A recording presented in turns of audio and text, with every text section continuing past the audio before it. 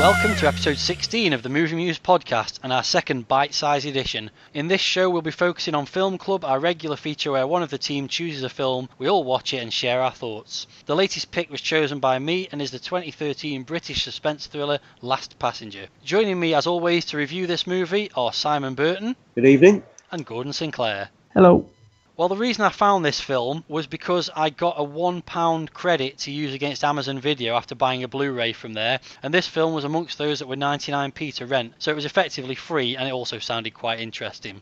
Last Passenger stars Dougray Scott as Lewis Shaler, an A&E doctor and widower who boards a late-night commuter train to Tunbridge from London with his young son Max. As the journey progresses, the number of passengers thins out, and when the train misses his stop, Shaler attempts to speak to the driver via the intercom and discovers that the train has been taken over by somebody that intends to crash it, though his motive remains a mystery. Shaler must therefore work with the other 5 remaining passengers to try and stop the train before it hurtles to its disastrous destination. The film also stars former EastEnders actress and Strictly Come Dancing winner Cara Toynton as a woman that flirts with Shaler earlier in the journey, David Schofield, who was in American Werewolf in London and Pirates of the Caribbean, as a grumpy and unhelpful commuter, and Ido Goldberg as a fair-dodging traveller with a flair for magic. The lineup of passengers is completed by Joshua K. Nama as Shaler's son and Lindsay Duncan as a grandmother on her way home from Christmas shopping. The film was directed by Omid Nushin in his feature film debut. He also co-wrote the film, which was featured on the 2008 Brit list of the best unproduced scripts, and the director was nominated for the Best Debut Director Award for the film at the 2013 British Independent Film Awards.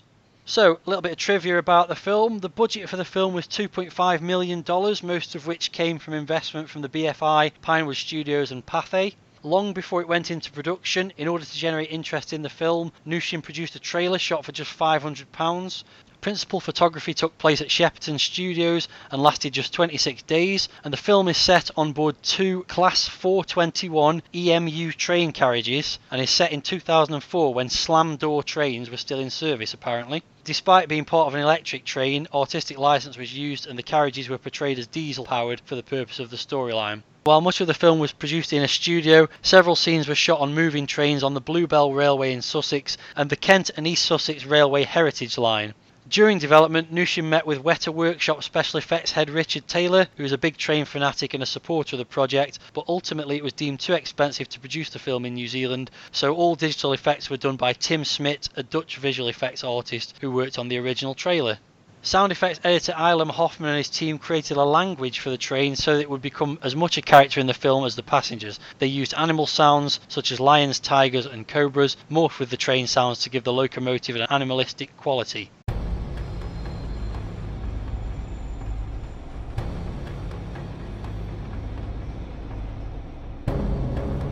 I think we're the last people on this train.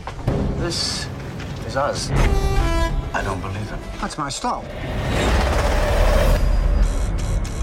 Hello? How many passengers? What? How many passengers left? Do any of you remember Moorgate? They never proved what caused it. Speculation at the time was driver suicide. When the train came into the station, it accelerated.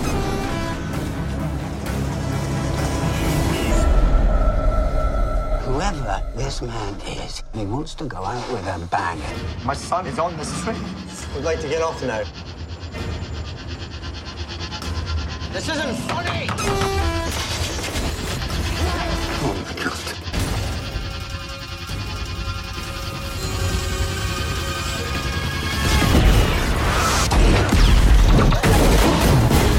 They can't cut the power. It's a diesel train. Then how can they stop us? I don't think they can. I have an idea.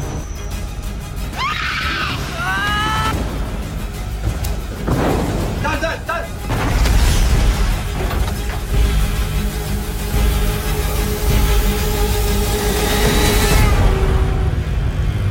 On your marks. Set.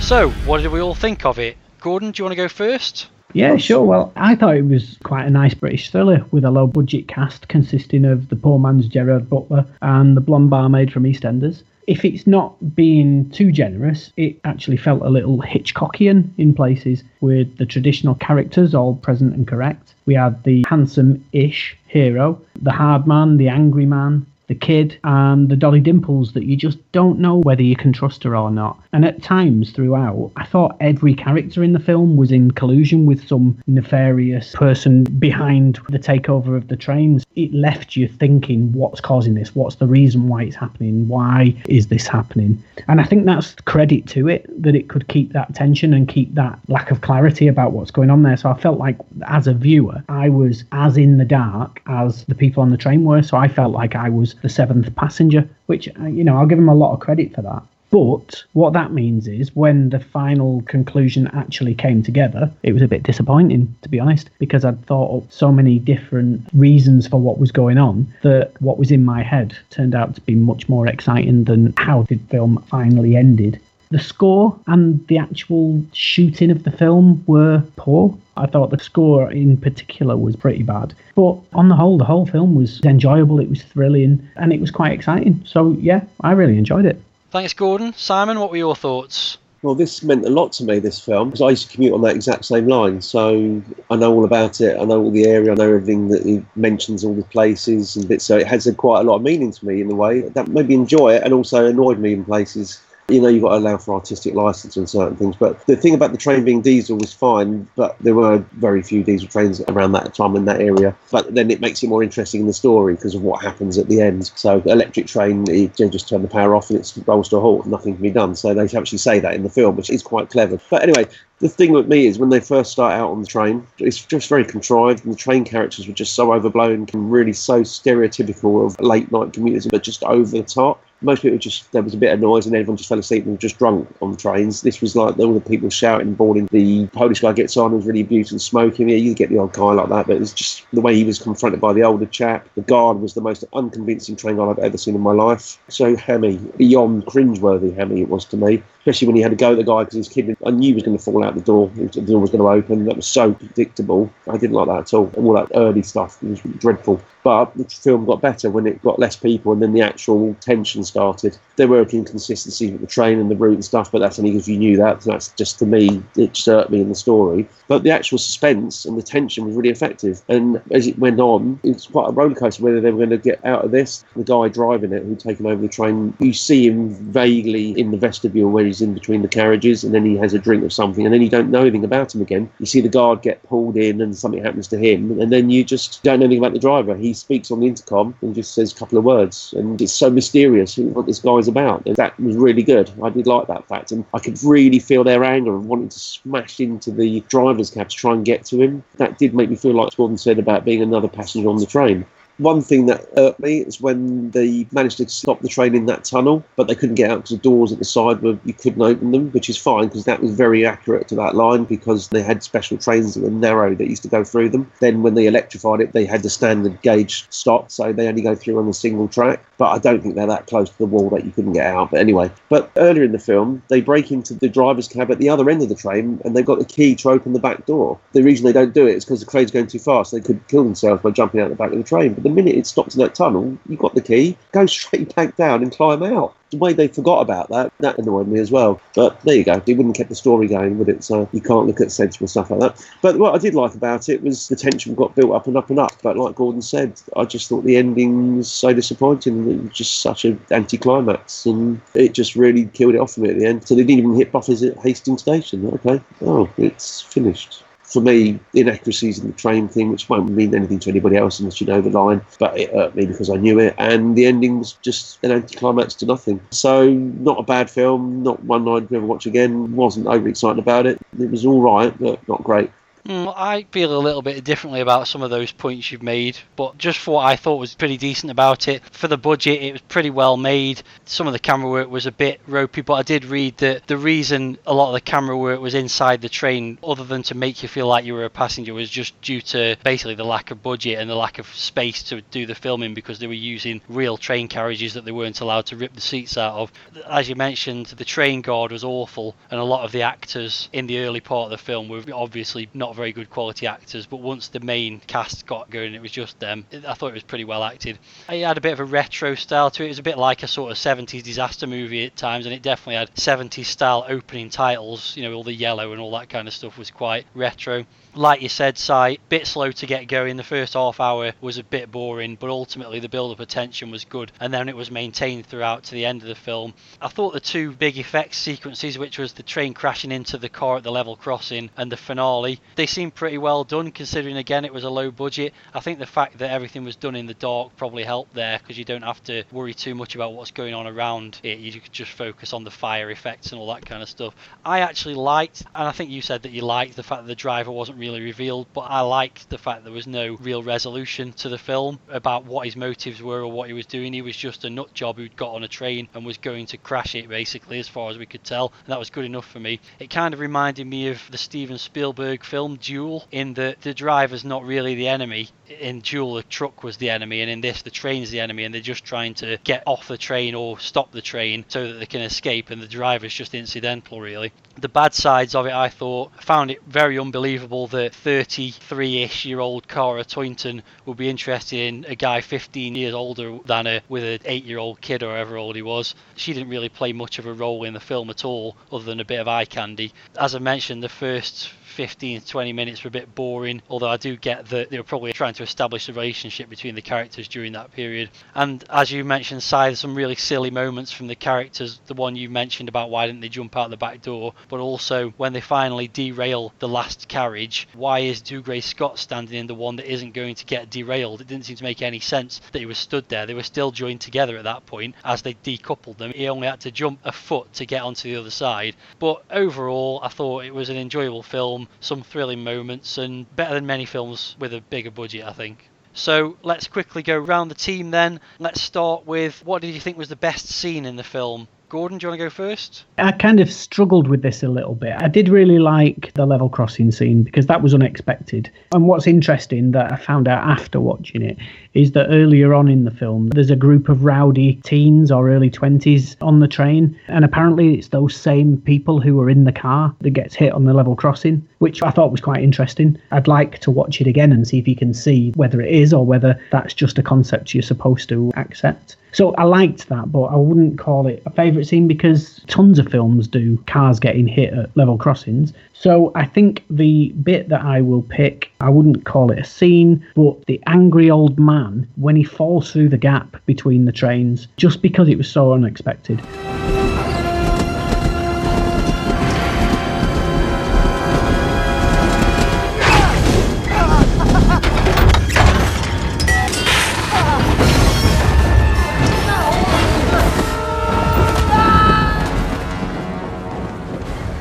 I was still at that point thinking that he was a bad guy and he had something to do with the driver. And then he just fell through the gap and was gone. And he was like, oh, what's happened there? I think just the unexpectedness of how that character disappeared, I'll class that as my favourite scene. Fair enough. Si? Gordon's spoken about my scene before. He mentioned his own there. It was my bit was level crossing.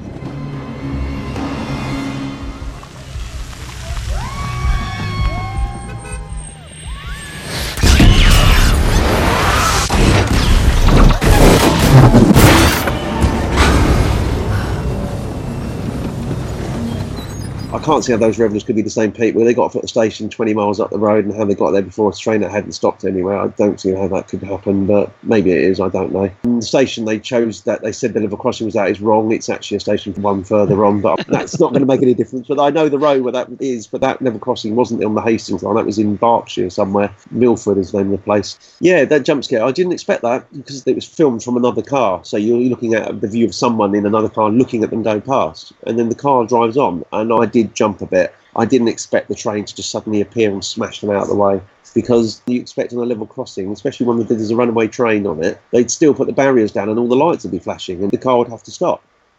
But because I don't understand why that wasn't happening. There's a train, it's even more reason that it needs to be stopped. Why is the barriers not down? But it was a good scene because I didn't expect it to happen. I thought it would go just in front of them or something. They drove towards, I thought, oh, what's going to happen here? Next minute, boom! It was well done. It was very believable. The bit where the car was hit made my stomach go a bit weird. I was like, oh my God, that is dreadful. It was quite harrowing, to be honest. Okay, well, mine was a scene that you mentioned, Si, as being quite predictable, and it was predictable, but even predictable jump scares can still make you jump, and it was when, in the first 20 minutes or so, the kid kept messing around with the door handle of one of these slam doors, and his dad tells him not to mess around with it, and then he does it again, and it comes open, and he nearly falls out, and that did make me jump. What's his diagnosis? He's crazy.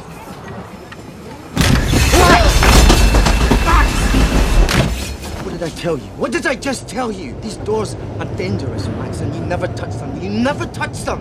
I guess you kind of knew it was coming, but I also kind of assumed that they'd be locked, because I don't remember ever travelling on a train like that in recent memory, so I couldn't remember whether they'd have some master central locking kind of thing going on when the train's in motion. So yeah, that was probably the best moment out of the first half hour of the film as well. So let's move on to best character. My favourite character was the guy you mentioned, Gordon, the grumpy commuter, Peter Carmichael, played by David Schofield, who was one of the dart players in The Slaughtered Lamb in American Werewolf in London in his younger years. What I liked about him was his just complete disdain for any action or ideas that the other passengers came up with. It didn't matter what they came up with as a positive thing. He'd just say, you shouldn't do that, or everything was basically going to make him late for wherever he was going or whatever. So he does become a bit more helpful and positive as the film progresses, and a bit more heroic, but I liked him as the grumpy commuter. Simon, what was your favourite character? My favourite character was Ido Goldberg's character, Jan Klimowski, the Polish guy. Initially, he's just the aggressive late-night smoking when he shouldn't be loon, but he becomes indispensable when the gravitas of the situation becomes apparent, and I like his bravado and aggressiveness takes over, and he keeps wanting to say, I can do this, I can do that, but it isn't actually him that saves the day. But his hostility wanes as the film progresses, as they all come together and they all know they're in a bad situation. That bit when he's trying to go outside the train and he says, I'll do it, and what I liked about it, just before the grumpy guy goes up with DeRay Scott to go and try and split the train, he was going to do something, and he just turns around to him and says, Jan, will you just listen to me for once this time?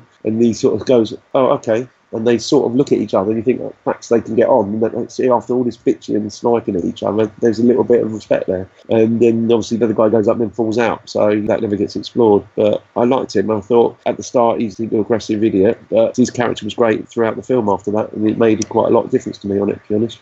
Okay, Gordon, have you got a different character or one of those two? I've got a different character, but I found this quite difficult because I don't think the film has any standout characters. It is very much an ensemble between the six passengers, and even Doug Ray Scott I don't think particularly stands out in his own right, but as a group it seems to work well, and I think the difference between the characters is good. But I suppose the one that I would pick out is Cara Taunton's character. I think she played it well. There was enough suspicion that she wasn't on the level that it made her character interesting. And I don't think she was just there for the eye candy. I think she added something to that ensemble. So stick her down as my favourite character. But like I say, I think you have to take the six as a whole, because if you break them down individually, I think possibly they're all a bit weak. Yeah, fair point. I'm surprised you didn't choose the train as your favourite character, Si.